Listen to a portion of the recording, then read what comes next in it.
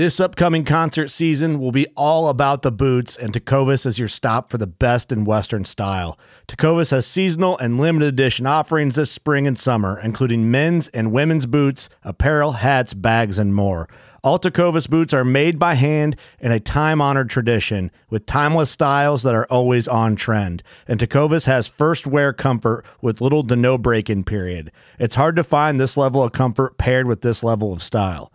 Stop by your local Tecovas store, have a complimentary drink or two, that's WCB style, and shop new styles. The smell of fresh leather and friendly staff are at your service. Many stores even have leather custom branding to make your boots truly personalized. And with regular live music and events, there's no in-store experience like it. If you can't make it into a store, just visit tecovas.com. That's TECOVAS.com. They offer free shipping on all boots, as well as free returns and exchanges, and ship right to your door. Go to tecovas.com and find your new favorite pair of boots today. Fishing like a local isn't just about catching fish.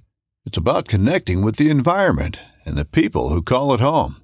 It's about hearing the stories and traditions that have been passed down for generations and sharing unforgettable moments with the people you meet along the way. Fishing like a local is having an experience that stays with you forever. And with Fishing Booker, you can experience it too, no matter where you are. Discover your next adventure on Fishing Booker.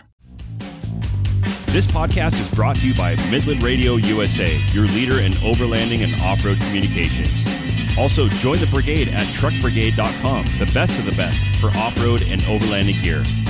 Rigid Industries Off-Road Lighting. Own the night with Rigid. Radar Tires, an active supporter of the Breast Cancer Research Foundation and manufactured carbon neutral since 2013.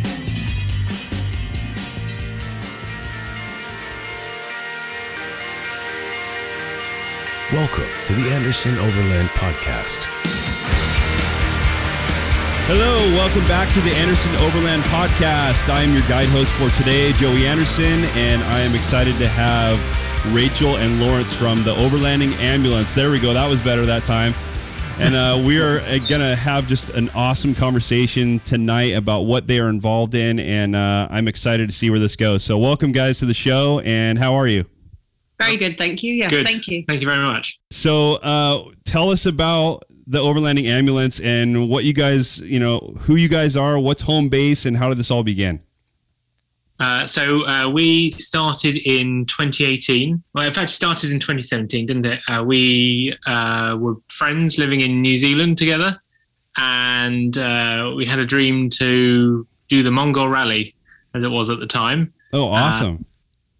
And so we were chatting about it at length, and it sort of evolved from there. I think the problem with that race in particular is that there's so much options to do what you want.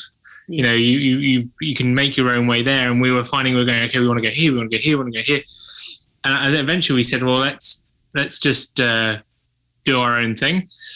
And then it turned into, well, why don't we just keep going, go around the world? And so we sort of sacked off the Mongol Rally idea and started looking for a vehicle to travel the world in and have our own sort of very non-linear travel project. Right. And then we were in New Zealand at the time. Rachel had moved back for work, and she got in touch one day and said, you know that project of us driving around the world? I found an ambulance on eBay. No way. We weren't looking. Well, we sort of knew we wanted a Land Rover or a Toyota. We hadn't really decided, particularly on the setup. And your brother found it, didn't he, on eBay? Got in touch and said, there's this thing going for sale. Would you be interested? And you went to see it with your dad. And it was just perfect, really. It wasn't something we'd been looking for, but, it was half built for us already. The back was all set up. Just needed to build some living space in the back, and so it went from there. Wow. And then we dealt with an ambulance. That thing is awesome. Just looking at the photos, it's a Defender, right? Yeah, it is. Yeah. That's so cool. I just saw a Defender. I was actually at an expo in Las Vegas a couple days ago, and I was taking pictures of a Defender there. And then it was kind of reminding me of what you guys got. And I was like, oh yeah, I'm looking forward to that podcast coming up to talk to them about that rig. Like, what a rig to find! Like, my goodness, an old ambulance. I've never even seen a Defender model like ambulance rig ever. Like, how the heck did you even find that thing? They're more common in Europe, aren't they? Like, they're not totally unique, but you don't see lots of them. Yeah. I think like the army in the UK and in some European countries had them, but ours was a private one, so it's a bit more, slightly more different. Okay. Yeah, that makes sense. Yeah, because I've never seen anything like that before. But yeah, I guess maybe in other countries they use that platform. I mean, what a great platform to use. It's really good platform base, definitely. Yeah. Yeah. So did you guys have to go a long distance to get it, or was it a local listing? I mean, England isn't that big, so right. It was only the other side of England, really. So it was like a few hours away. Oh, that's good. No. Nice. But you guys have taken that all over the world. I mean, obviously, when you've taken that thing overseas and it looks like, based on like the videos I saw of like your leg 1, leg 2 and all the stuff that you guys have on your website. I mean, good grief. I know we have a friend that actually not a friend of mine, a friend of my wife's that she used to dance ballet with, and she did the Mongo Rally. And did that race. Yeah. And I remember seeing the photos and of all the places they went. And I remember one specifically, it was like this, it was like a pit in the ground that was like natural gas coming out of the earth and it was all on fire. And they were there in the middle of the night. It was just like, the pit to hell. It looked like it was just this hole in the ground. That was all. I've seen pictures of that. I think it's in Turkmenistan and it looks crazy. Yeah, it looked insane. Yeah, I remember seeing those photos like, wow, this is nuts. All these different places that they were getting through. Like, how did you guys get into overlanding? What kind of sparked that, that path in your lives? I mean, to really take on something as extravagant as traveling as much as you guys have in all these different countries. I mean, there's a lot that goes into that. I mean, I think we both love to travel anyway. We met in New Zealand, and before that, I used to work in Sri Lanka and Fiji. So I've travelled, and you've done a lot of road tripping in North America. Yeah. Wow. But we watched, I think the big thing for us is we watched the Long Way Round with Charlie Borman and Ewan McGregor. I don't know if you've seen that, but it's I haven't, no. Oh, it's brilliant. If you like travel and overlanding, it's a wonderful series of them on motorbikes, originally from, where did they finish off in New York? London to New York was their original trip. And they did through Europe, through the Stans, through Russia, and then across to North America. And they've done other shows, I think, a long way down. But that was the one that really inspired us. It's sort of like the original, worth seeing, I think, as an overlander. I think it became very commercial after the first series, but that first route inspired us, and is what we sort of were trying to emulate. And so the original plan had been to do a full circumnavigation. That was our original wish list. Obviously, things have slightly conspired against us. I think anyone who decided to leave in 2020 made a bit of a planning error there. But we wanted to follow their route. That was the plan. Yeah. But with the conflict in Ukraine and other things, we can't do that at the moment. But I was just going to ask that, how close you guys got to, all of that, going on there. We broke down on the Ukrainian border, so that was as close as we got. And I guess the furthest on this leg we managed to get to was Armenia. Wow. But from there, you can't get into Azerbaijan at the moment. It's closed still after COVID. We couldn't go into Russia because of the conflict with Ukraine. And we couldn't go into Iran because of we decided not to. Well, we didn't go to Iran because of what's going on there at the moment. So from us in Europe, we got as far as we currently can this year. Right. And for us, we thought, okay, it's not what we originally planned, but it leaves a project for later. We can come back when the world's a little bit more settled and there's a whole part of the world we can either go to from the other direction or come back at from this way.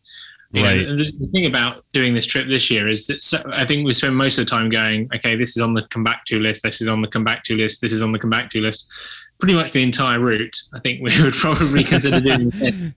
So, drop like a million waypoints, and we're going to go back to this one and just number them 1 through 100. So I think that it's not much of a chore to say, we'd have to drive back this way to get to that part of the world. So, Project for the future. Project for the future. Yeah. So that's why we've sort of changed it pretty much on the fly. Ukraine wasn't in progress when we left, and then it was.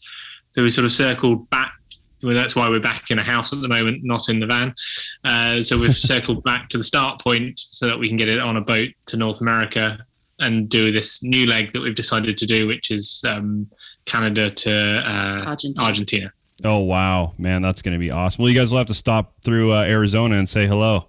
Yeah, that would be on your way down. Yeah, I'll show you a good time out here. Lots of amazing places. We're right down the road from the Grand Canyon and all sorts of amazing places to see. God. So yeah, pretty incredible. I'd have to say the West Grand Canyon that you can drive all the way down to the river at is probably like top 5 places I've ever been. I mean, I've never traveled the world, obviously, like you guys have. We've been all in the United States, but I can't even imagine the places you guys have seen. But that is definitely one within the States that's a must. I've never been to the United States, so really? Never, no. Oh my gosh, yeah. If you guys end up coming this direction to the Western United States, please get in contact with me, and I will. I'll give you guys some places to check out. I mean, just unbelievable places. Yeah, be super cool. That's exciting. I'm stoked for you guys that you're going to be able to do that. Just unreal scenery here. Nothing like I'm sure like you guys have seen stuff like I've never seen, but you've been to. I've been to the Grand Canyon, and I would say that it still ranks amongst the top things I've seen. I think I had this idea in my mind that, it's not going to be like, the pictures are great, but, and then I got there and I was like, wow, this is just incredible. I must say it still ranks amongst those places that have just left me speechless. Yeah. Every time I go there, it's like that. I always think when I'm walking up to the rim, I always think about the pioneers from back in the day, they're just like trucking up this like, this ridge on their horses and stuff, not knowing anything was there. And then all of a sudden, like, what in the, I can't even imagine the what they were thinking at that moment. Someone said, oh, we'll just go around it. Yeah. Yeah. Well, the West Grand Canyon is actually on a Native American Indian reservation, and you get a permit. You pay $15 and you drive down this dirt road out of town, and it goes down into the canyon. You can actually drive your vehicle all the way down to the Colorado River at the bottom, and the cliffs are all around you, and it is just unbelievable. There's a bunch of water crossings down towards the bottom too, like where the creeks and the rivers and stuff kind of cross over the trail, and man, it's so fun. Just an absolutely gorgeous place. Okay. Yeah. So I'll make sure I map you guys into that. Yeah. Yeah. So going back to the ambulance, what did it take to kind of set it up for you guys for traveling? What did you guys have to do as far as mods and customization to get it to that point? Well, initially we were thinking about stripping all the ambulance stuff off it, but we had to go to, it's called the DVLA in the UK. It's the sort of a motor agency that does all the licensing. Uh-huh. And we went to them and said, okay, we need to register this as a private vehicle rather than an ambulance. And they sort of got back to us with the requirements, and they allowed us to keep the checkerboarding and certain things on. So from the outside, it still looks like an ambulance. So the outside looks very much similar in terms of its ambulance look as when we first got it. We had to make a few adjustments. And then you had been reading an article, hadn't you, on online about these guys who had bought a fire truck, who had done the Guinness World Record for longest distance in a fire truck. And you were looking at what they had done. It wasn't it wasn't that drastic. And so we thought, well, we'd started falling in love with the ambulance aesthetic, and we thought, well, we want to leave it the way it is. Right. And so we got in touch with Guinness World Records and said, well, are we allowed to do this? Has anyone done it before? And the answer was no one's done it before. We'll get back to you. And then they gave us some requirements. So that sort of influenced how we designed the van in terms of its layout, because it had to have the ability to sort of have someone lying out in the back or to be able to carry a stretcher. So it still has that facility. Right. To keep that functionality still. And exactly. Yeah. Technically. Kind of, yeah. Like you're going to be throwing people in this thing on the way to Mongolia or something. No. Hey, come on in. You're sick? Get on the back. We'll take you to the hospital. So that influenced the design slightly, and we were drawing out design plan A, B, I guess C. the things we didn't have many things we wanted to be able to stand up. Yeah. So we had a pop top roof put in because it was otherwise too short. My shoulder height. Yeah. And really, all we wanted was a sink, a fridge, and a hob. Really. Yes. So that, I think the biggest change was the pop top roof, and other than that, we just wanted a basic sink we could live in. And storage, lots of storage, I think, was probably the biggest priority, wasn't it? Yeah. Now, does it have all the capabilities that like a normal Defender would have as far as like 4-wheel drive and those sort of things? Yeah. It does. It still surprised us. We will chicken out before the car will. Yeah. Definitely. Yeah. Right. It got to places that I didn't think it would ever get us to.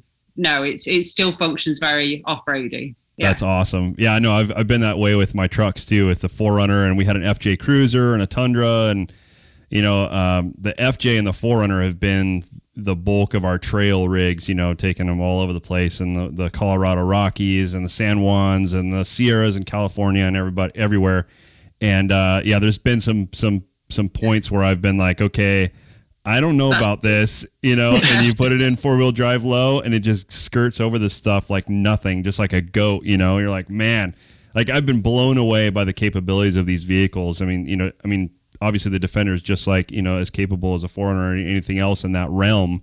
But it's unreal, where you get like that pucker factor where you're like, oh my God, like, I don't know about this. This is crazy, and then it just gets through it like no problem, and you're white knuckled the whole time, then you get to the other side, like, I cannot believe we just did that. And I can't believe that I felt that confident, in the vehicle the whole way through. That's been a big thing for me. Like I've been in some pretty precarious situations where I was like, man, I'm nervous, and I've got a ton of off-roading experience. Uh-huh. And there's been several times where, I've been in the middle of going through something and I've been like, oh my God, what are we doing? You're like on this crazy tilt, in the snow or on this cliff. And then you just kind of, you never feel like, at least with our vehicles, I've never felt unsafe. I thought I was going to, and I never felt unsafe the whole way through. And calculated risks, of course. Yeah. But it's a big deal to have that confidence in your vehicle, and especially with you guys. My God, the places that you guys have seen and been through, going from country to country, I can't even imagine. What has it been like going from one country to the next as far as like checkpoints and getting through with all the legalities and all the all that stuff? Is that pretty difficult? How many borders have we been through now? 40 plus maybe borders, and we thought, because we've got a vehicle that looks unusual, we've got a dog, we thought we were going to have a lot of problems, and actually the borders have been really fine, really friendly. They probably see the ambulance, they're like, oh yeah, come on through. We've had so little faff at all, have we really? We had one in Bosnia, because you're meant to register with the police when you arrive in Bosnia. We didn't realise, so we hadn't. So when we were leaving, they just said you should have registered. But no, we've not had. I think if you're just a friendly, and we always try and make sure that we learn some of the language before we get to the checkpoint, so at least we can say hello, good day, thank you. Yeah, we've not had any problems at all, have we? It's been really easy, really easy. Yeah. Well, that's good to know. Gosh, you hear about stuff, all the time, and these nightmare, stories from people, and you always think like, I even think in the United States, gosh, traveling just even here or across, into Mexico or, Canada, some of the issues people have talked about, but that's awesome that you guys had such an easy experience going through. I guess for us, we're quite lucky because Europe, though it's made up of a lot of countries, once you're actually inside Europe itself, crossing between within the EU, France and Italy, or Spain and France, there's almost not a border in a lot of these countries. Yes, there's might be a sign, but the road continues, right? And yes, you've crossed the border. In occasional places, there'll be a police at the side of the road, but there isn't a physical requirement for you to stop, and so it's very easy to once you get into mainland Europe to go through a lot of places. And even when we went, but even then when we started crossing into like the Balkans and Turkey, it's a lot of queuing and a lot of confusion in some places, like Turkey in particular. There's not really they just sort of go over there, and you sort of go over there and you join a queue and you're not quite sure what you're queuing for, probably the hardest border was probably getting back into the UK that time when we got more quiz getting back into England, like where have you been, what have you been doing? And that's where you guys were living at the time? Yeah, exactly. Getting home, yeah. That's funny. Like, oh, you're a citizen? Well, let's answer some questions then. let's make sure. Yeah, they were more fussed about us coming home than anywhere else we've been. Actually, I asked for another form of ID for me. I had the monocle on my passport. They were probably, no, that was the worst actually. Yeah. Wow, that's weird. I mean, I guess that it's good in some ways that they're making sure that the right people are coming across the border, because we sure as hell aren't getting it here in the United States. I'm sure this is seeming like a crap show to you guys looking over here at what's going on in this country. My God. But so since you guys traveled through so many regions and stuff, and you guys are out for long periods of time, what has been some challenges as far as going from border to border with restock and resupply? Is it pretty common to find kind of the same gas stations or the same kind of restock stores and things like that across these countries? I would say food-wise, we're just super flexible. We'll eat whatever, won't we? So I think food-wise, we just buy whatever we can and cook with whatever we can.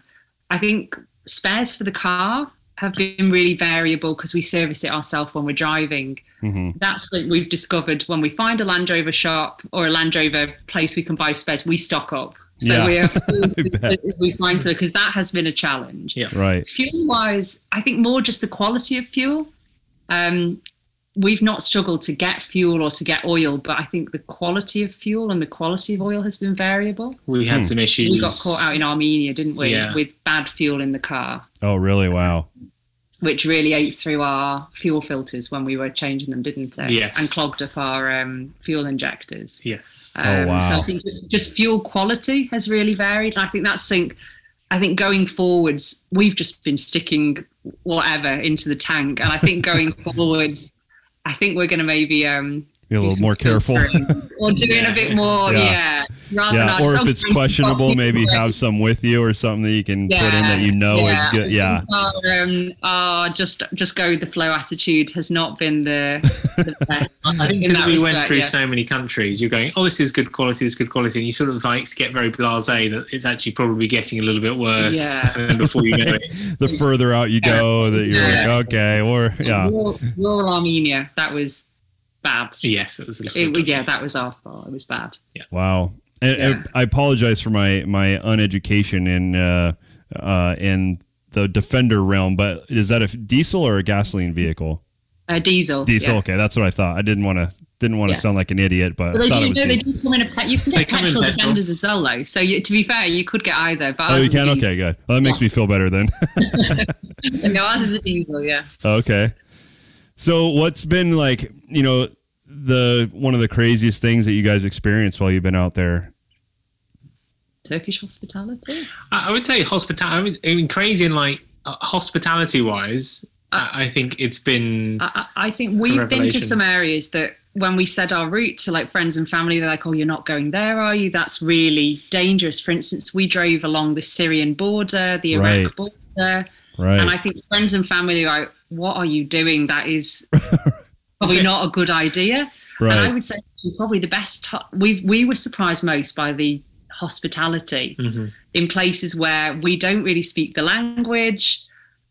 It's places that I think are not typically a tourist, definitely not a tourist hotspot. And I think that's probably surprised us the most, is just how welcoming, friendly, and just generous people have been, really. I think we felt less, but we've had problems wherever we go in terms of like mechanical issues and problems like that. It's a Defender, it comes with the territory. These things tend to come down. I would say that we felt least concerned about being, even when we were out in the middle of nowhere, somewhere like Turkey or Georgia, Armenia, all the way around. I think we felt that even if we did get into trouble, people are so friendly. it never felt like it was a problem, because there's always going to be someone coming along offering help, trying to help you out. And so even when we were having problems, it was a bit like, well, someone will be along, we'll get it sorted. We felt more isolated in parts of Western Europe, where that mentality to helping strangers isn't necessarily so much of a thing. Right. So that was, not where you expect to feel like you need help, and you're going, quick, stop. Yeah, waving people down and stuff. Yeah, okay. Yeah.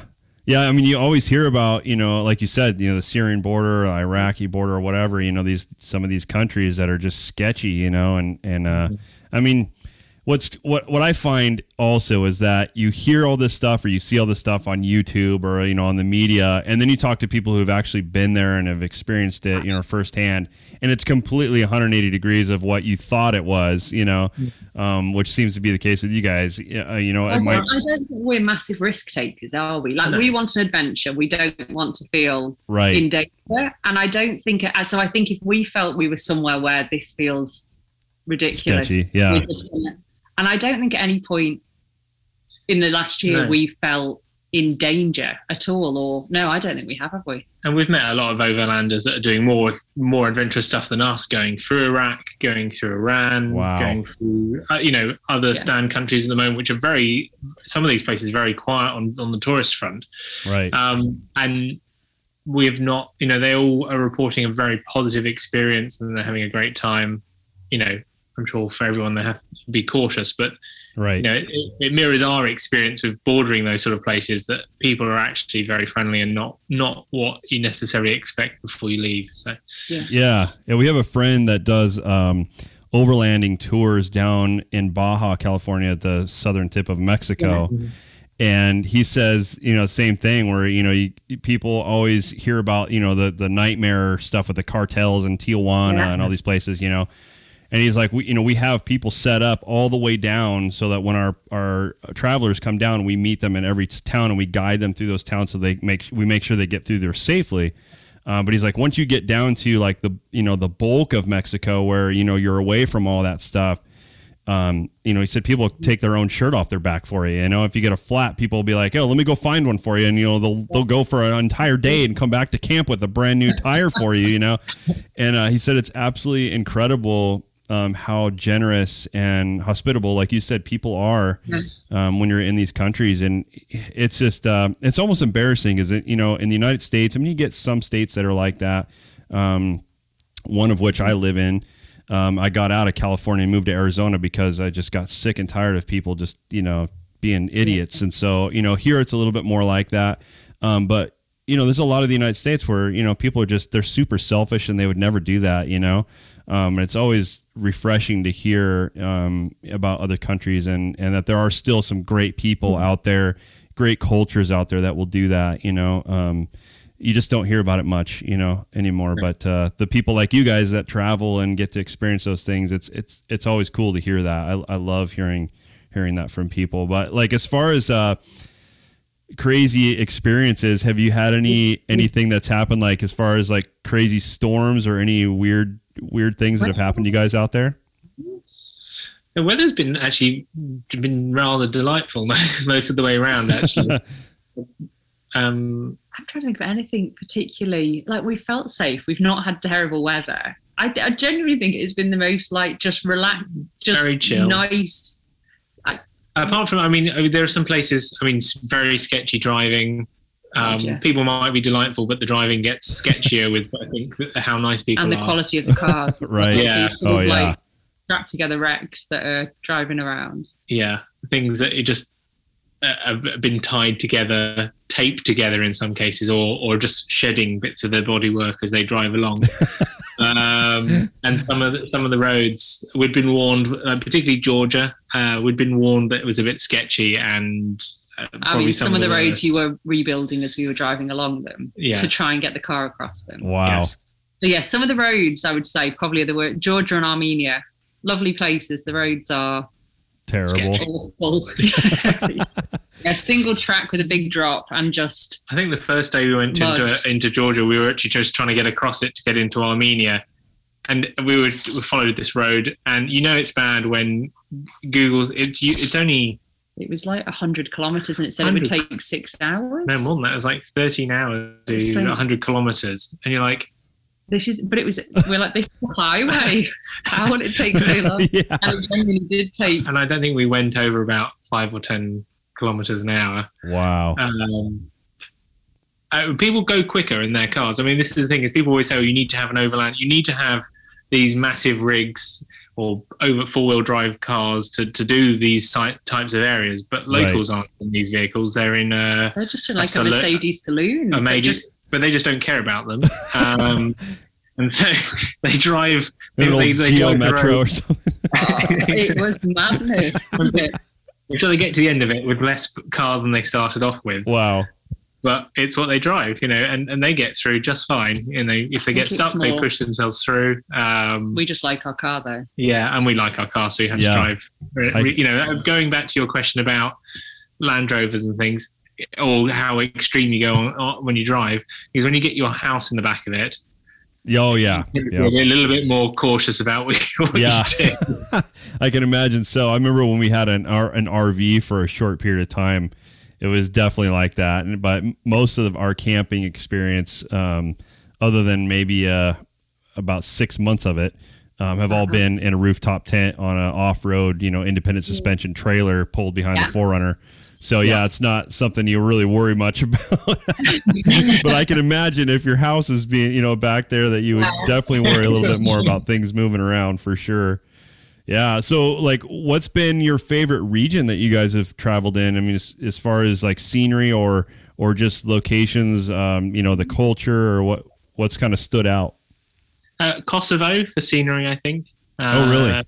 Really unexpected. Again, one of those places where we had very low expectations. I think we did actually. Yeah. I think given that it's been in conflict reasonably recently, I think we were expecting it to be sort of a bit bleak and war-torn, and it was scenery-wise, I would say the best hiking we've done of the trip. It was absolutely stunning. Yep. Wow. And I would say probably Eastern Turkey, if from a sort of culture people, interesting things to see point of view. Yeah.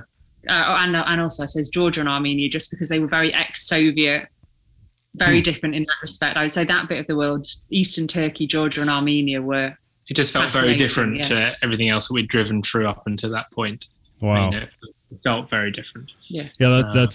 That's funny that you, well, not funny, but it's odd that you say Kosovo. I mean, I have friends that actually live in Kosovo, and they were here a couple of years ago and telling us, man, you guys need to come out there. And they were showing us pictures, and I remember it being absolutely beautiful. We were really surprised how stunning it was. Yeah. Wow.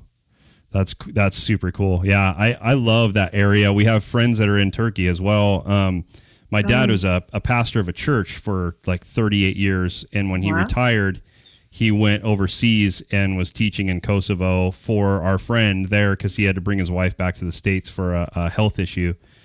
So my dad went out there and taught, and we have some other friends that are part of a church in Turkey as well. So we see stuff that, they post all the time on Facebook. Actually, I think they're back now because of some sketchy stuff that was going on there with the government, or something was going on with a war or something. I think maybe even the whole thing with Ukraine. I can't remember. But they're back in the States right now. But yeah, just an incredible area. I mean, every photo I see from that, from those countries is just insane. Yeah. Can't even imagine overlanding through them. Like, my God. So cool. Do you guys have a bunch of like video that, or like a YouTube channel that you guys have posted a bunch of video on of your trip, or did you guys document it at all? We had grand plans when we started. I think like most people, we can do these things on YouTube. That's the thing that people do.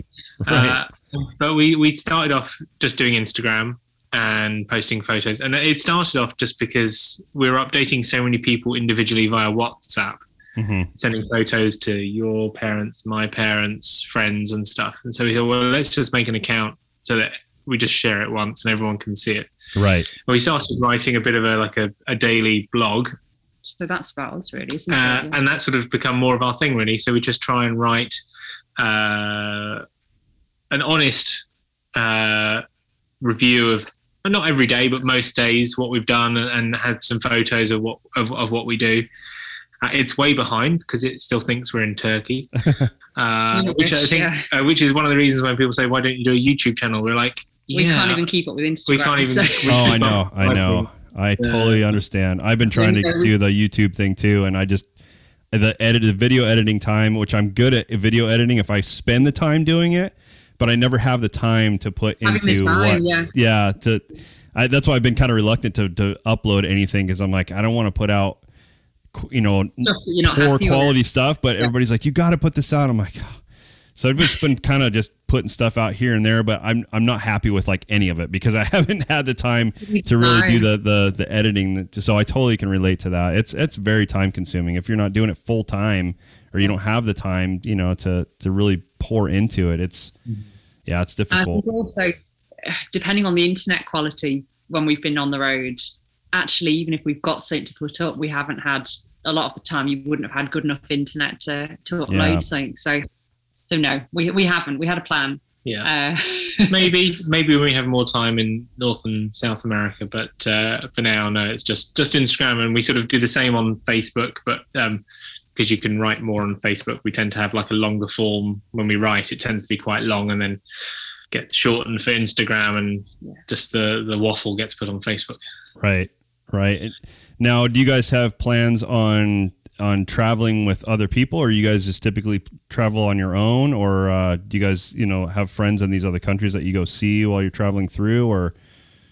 I was going to say, we've mainly traveled by ourselves, but we have ended up meeting up with like-minded people in some places and then meeting up with them again sort of later on in the trip, haven't we? Yeah. But we haven't done sort of convoy travel or anything like that at the moment. Which has been the joy of Instagram, really, because I think we've actually met several people that either we'd been following before, that just happened that your paths are crossing, or we've just, people go past and go, oh, I know you from somewhere. Oh, Instagram, yes.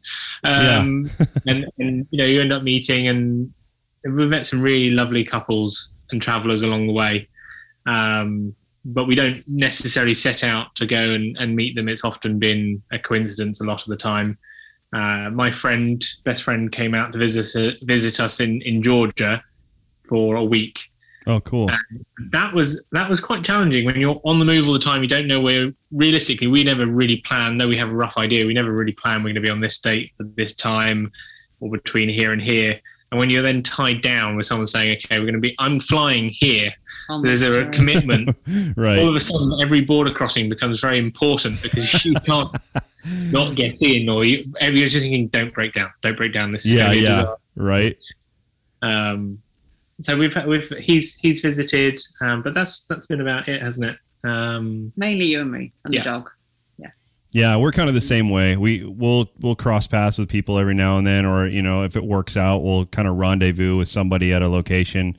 And mainly it's just like you guys, it's just been people that we've met on Instagram, or at some of the Overland Expos, or here and there. And I'm also careful of who I expose my family to. You never know what kind of crazy nut you're going to have trying to camp with you. Yeah, so we're really careful that way too. But we've got some just, lifelong friends that we've made through overlanding. And that's one awesome thing about this industry. I mean, I guess not industry, but lifestyle is a better word. Is just getting to meet so many awesome people that are like-minded, like you said, that, just like with us, I've always said, I don't want to have my kids learning life through a television or through a device, the zombie apocalypse, looking down at their devices the whole day, I want to bring them out into the outdoors and show them tangible things that they can feel, they can see, they can smell, and just those experiences that you're not going to get, without getting out there. And I think it's so important to encourage people to do what we do, what you guys do, to get out, to enjoy life. And, obviously you guys have professions. You guys are veterinarians, right? And have that profession as a foundation.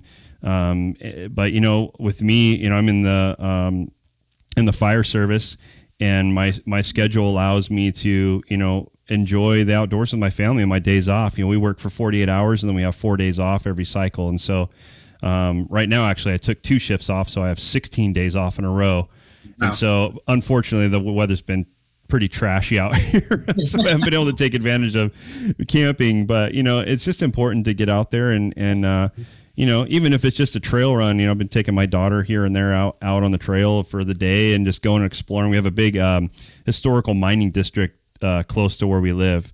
And so we'll go out there and we'll find a mine and we'll just scour that mine for an hour just looking for old relics, and we set them up for everybody to see, and so everybody else can enjoy those locations. And it's just fun, just a little day trip like that. It's just so important, and not many people make that a priority. I think it's very important, to spend that time you guys developing your relationship together. I mean, what better place to develop a relationship but being out on the road and learning each other and how your ins and outs of your how you think and how you respond to things and how you manage stresses and challenges and things. I mean, I know for Robin and I, my wife and I, it's been very, very good for us, for our relationship and for our kids as well. So I think it's awesome that you guys are doing that. We definitely have moments of stress. Yeah, don't we all? But I don't think we've ever lived that much time living in such a tiny space together. Yes, I mean you don't ever spend that much time together, do you, in your normal life? So. No, it's like living in your downstairs toilet with somebody else. Right. Yeah. About as much square footage, I'm sure. Yeah, I know. That's how we feel in our tent too. We got 4 of us in this rooftop tent, and sometimes it gets a little close for comfort up there. Especially when it's like really bad weather and you just can't go out and you are literally.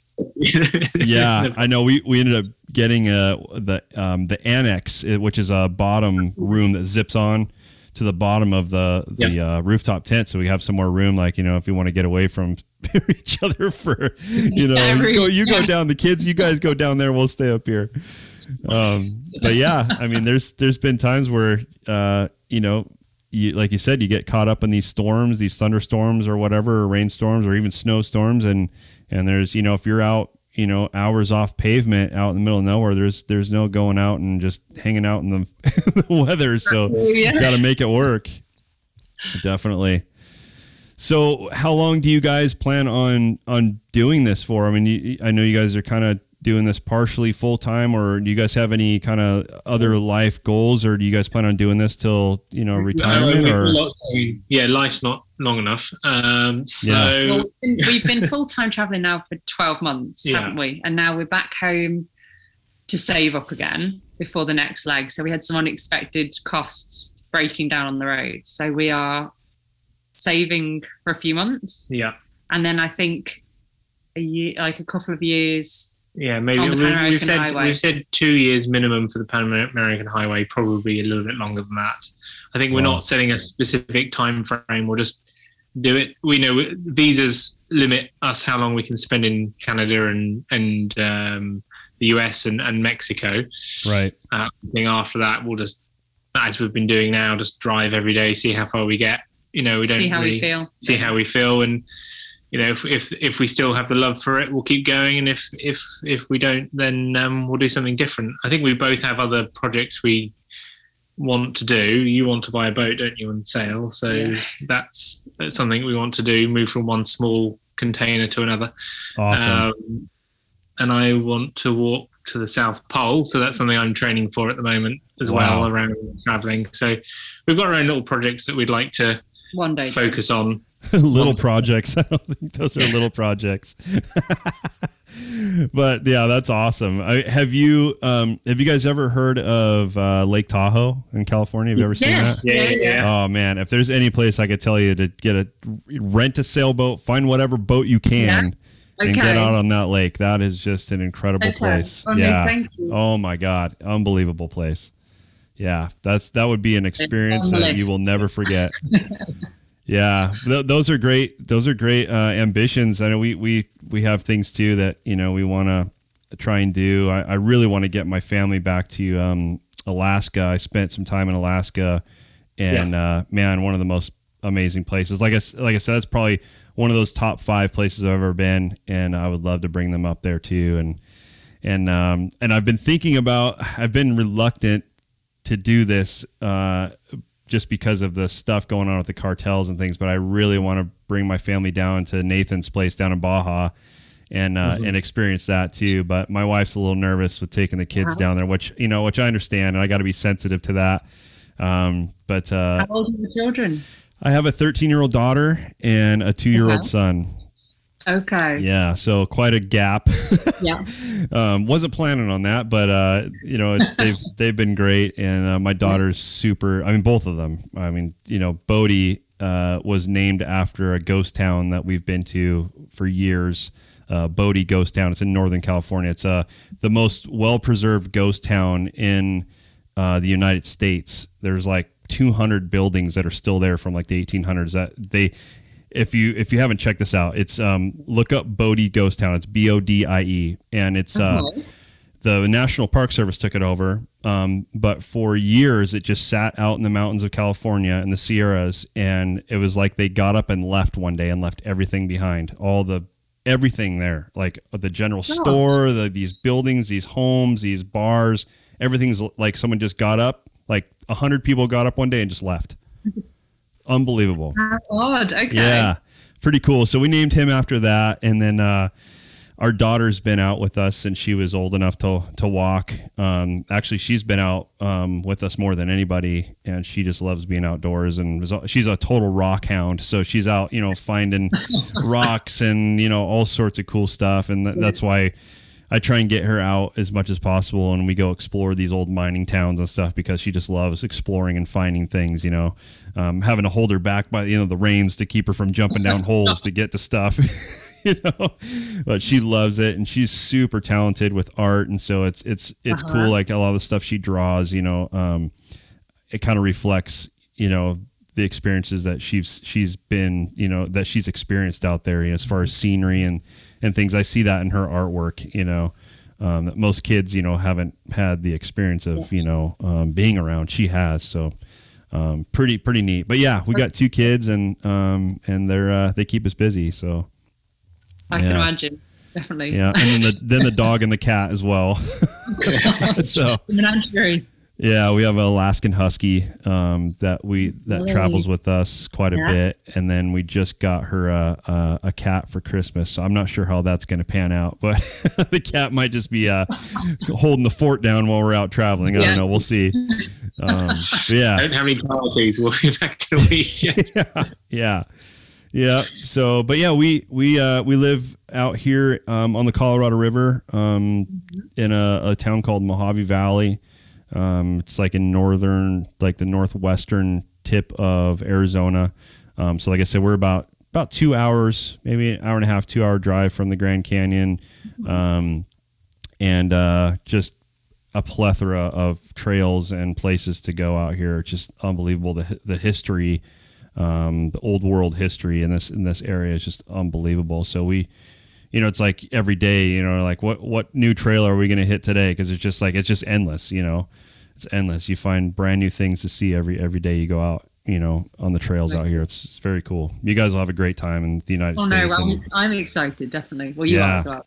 I've never been, so I keep telling you all when I went to America before a couple of times, but all the national parks are there's so many of them, Yeah. And so I went through Colorado. I drove from Colorado to California, and so went through like Arches, Monument, Bryce, cool. and Angel's Landing, all those.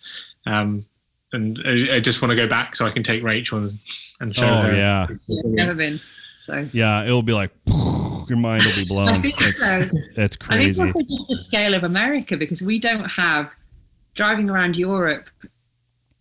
The biggest countries are like nothing is at all on the scale of the States and Canada, is it? No. So yeah, it's super weird here too. Where like, yeah, or you drive like the United States, like you go to like the Midwest and stuff, and everything's it's flat, and you got all this farmland and these rolling hills, and then you go to the West Coast and or like the Rockies. It's like almost like you hit the Rockies and all the humidity goes away, and you like coast down into Los Angeles, and it's like the weather's just beautiful. Yeah. Los Angeles is a beautiful city. It's absolutely mayhem there right now. I wouldn't recommend overlanding through there. But seeing those cities on the West Coast are just insane. Even the East Coast too. There's so many just beautiful places. Like you said, there's so much diversity here. Even though we moved away from California, I still miss California a lot just because of the scenery and the Sierras and, up through Mammoth and Bishop and Mount Whitney and Lake Tahoe. And I mean, good grief. There's not really much east of here that compares to those places, So we still venture into California. Like for this last August, we spent an entire month overlanding, and we went all the way up to California, up into Lake Tahoe, and then cut across through Nevada, and spent most of our time in Utah and Arizona, and just gorgeous, absolutely gorgeous. That's where we spent the bulk of our time, is the Western United States, for very good reason. That's what no, thank you, because my route planning is going to be entirely based on what people suggest. So that's wonderful. Thank you. Yeah. Oh yeah, absolutely. Yeah. Our next plan is to hit more of the Pacific Northwest, Idaho, Washington, Oregon, that direction, Montana. We tried to do that this last summer, but we ran out of time before I had to be back at work. But yeah, once you guys get here, definitely hit us up, and I'll get you I'll get you some good suggestions, along your way, and some stuff to see that, that might be kind of off the beaten path that you might not normally see. No, that would be wonderful. Yeah. Definitely. Absolutely. So, how has it been traveling with your dog? I mean, I know you guys are veterinarians, so you guys have was it a collie that I saw that you have? She doesn't really. She's a Springer Spaniel, but she does look. You get asked a lot, is she a collie? She looks. She's dinky. She's really little for a Springer. Yeah. How has it been traveling? We love traveling with the dog. I think it brings lots of people are very interested in her, aren't they? Mm-hmm. Because particularly a lot of sort of the eastern areas that we've traveled, people don't really have the same.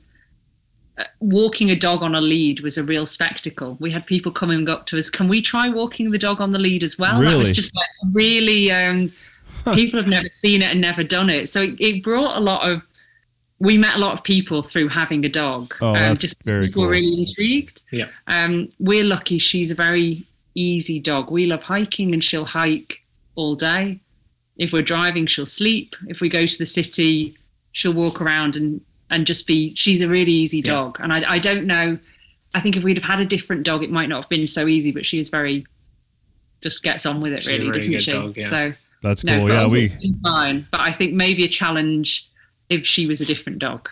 Right. Yeah, we got lucky that way too. Our husky, you talk to most people and they're like, oh, you have a husky? Oh my God, that must be horrible. Like, no. Completely, yes. She is awesome. Like, she is so just super chill. And like you said, exactly how you described your dog, that she's the same way. Yeah. She's getting to be a little fatty right now. I got her food back since we haven't been traveling that much the last couple of months, and she's gaining some weight. I told my daughter, I'm like, you need to cut her food in half or whatever you're feeding her.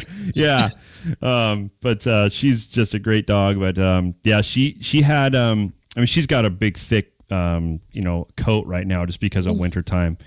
So I'm sure that's why she looks a lot bigger than normal. But she's had kind of that coyote build. You think of huskies as these big, huge, massive dogs. Yeah.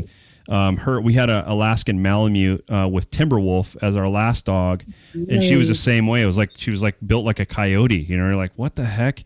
And her dad, her father was just massive. His name was Sherpa, and he was like, head the size of a grizzly, this dog. But she was just the runt. And Luna, our husky now, she's the same way. Just great dogs, best dogs I've ever had. Actually, I had a Australian Shepherd when I was a kid. That was an amazing dog as well.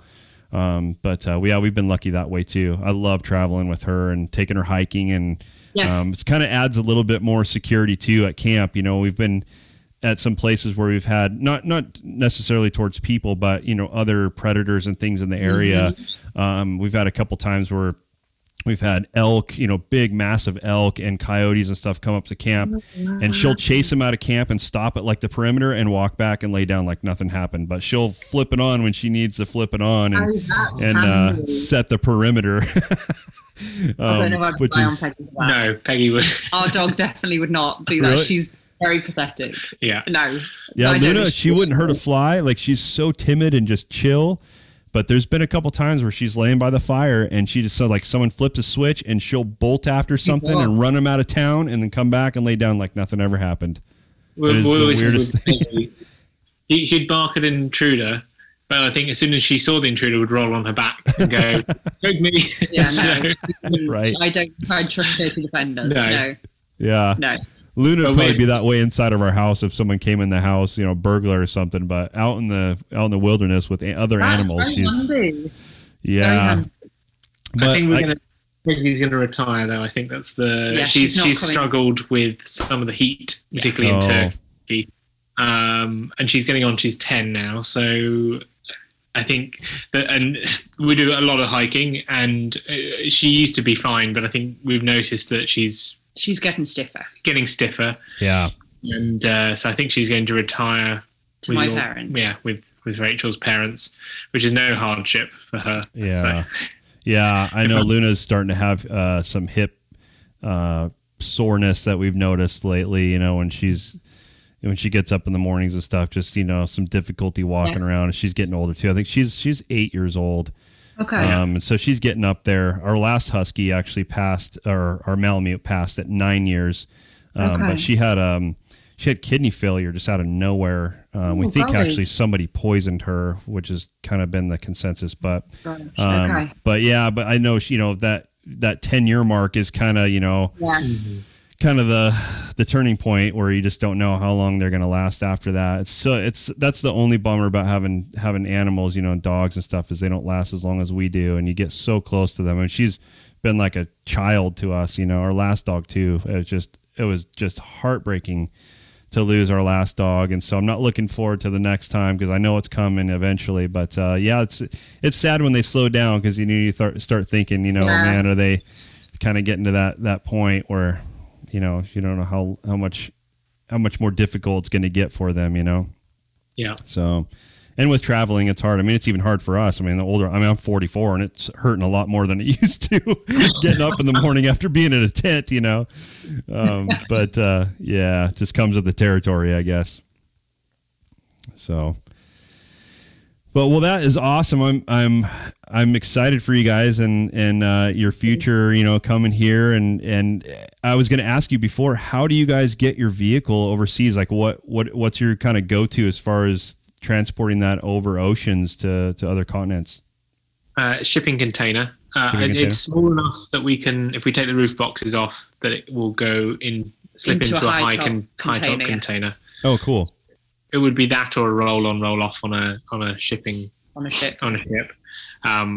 it's one of the reasons we've currently chosen to go North America south rather than the other way around, because that had been the original plan.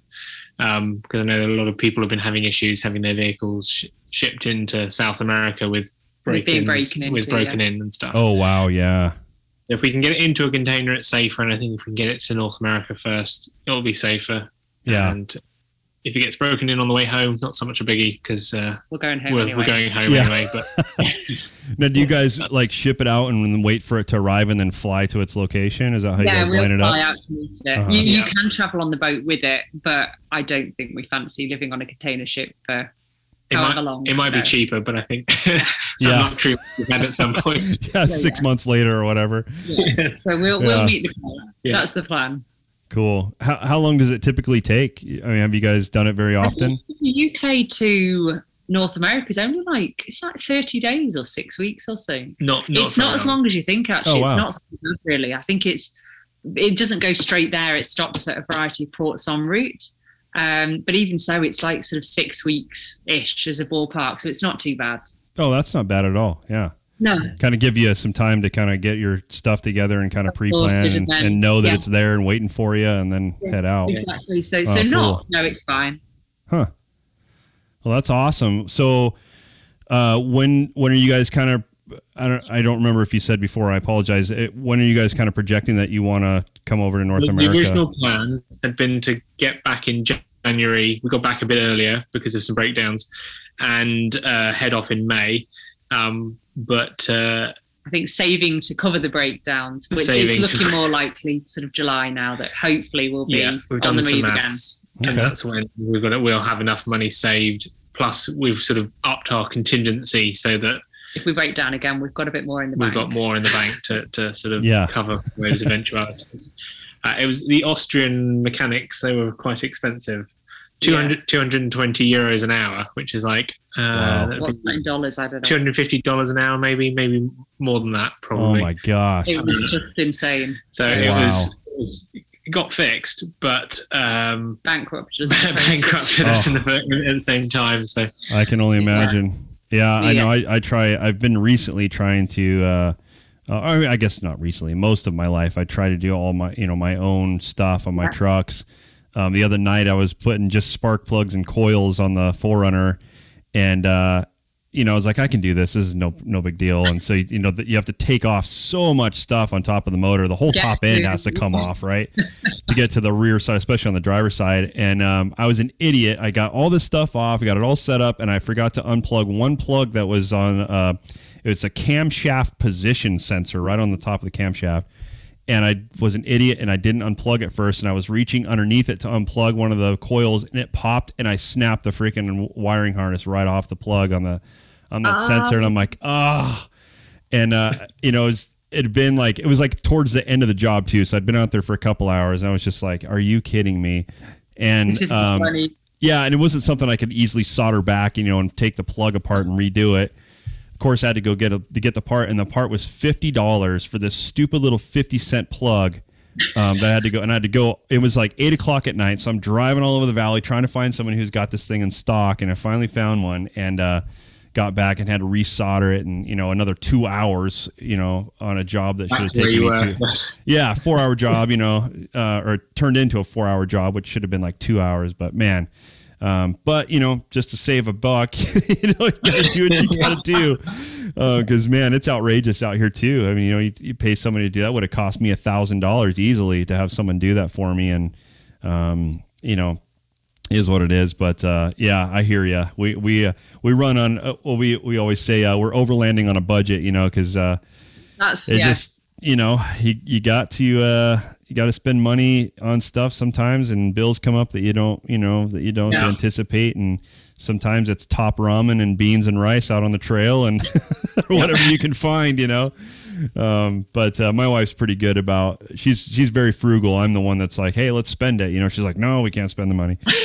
So we have a good balance there. So when we're out on the trail, she does a really good job of taking care of us and making sure we have what we need, and we're not breaking the bank. But man, it happens. Definitely, knock on wood, I haven't had a major issue with the truck while we've been out on the trail yet. But I really appreciate you guys' time. I'm going to let you go. I got a date night coming up here, so I got to get ready and head out. But I really appreciate you guys coming on the show. And it was very cool to hear about your experiences and just, the stuff that you guys got to see and do, and the people and the hospitality you got to experience. And it was great having you guys on, and we'll definitely do this again. Let us know, when you guys are finished with the next leg here, and we'll do another podcast, and you can tell us about, the Canada and North America, into Argentina trek. That'll be sweet.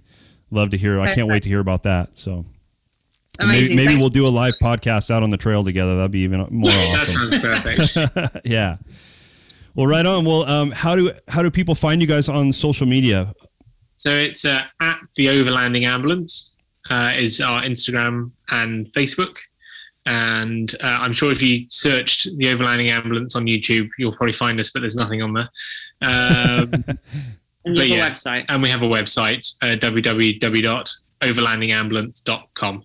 Cool. And the website has sort of where we are and has a little bit more detail about the whole project, the Guinness World Records, charities, the totalizer in terms of how far we've gone.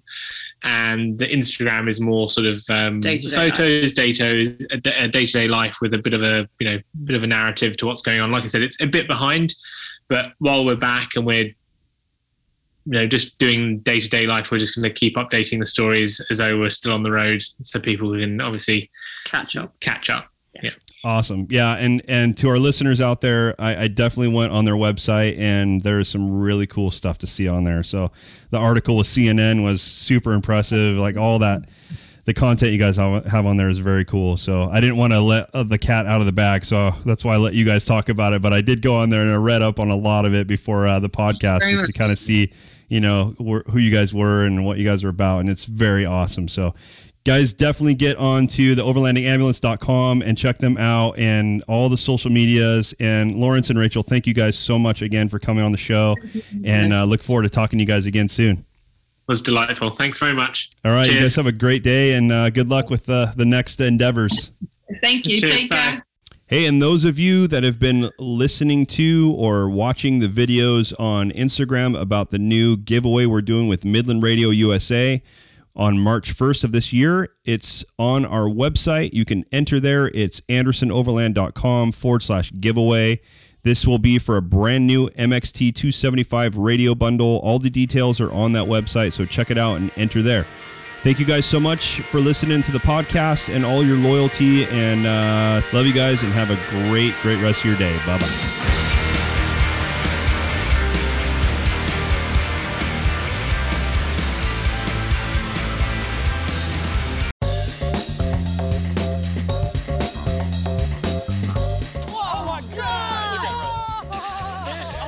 Every once in a while, it's fun to go like just full-blown redneck on these fish. This is like high-tech cane pole fishing right here. From the white sandy beaches to the crystal blue waters, enjoy the best fishing Panama City Beach has to offer during Chasing the Sun. Sundays at 9:30 a.m. Eastern on Waypoint TV, the destination for outdoor entertainment.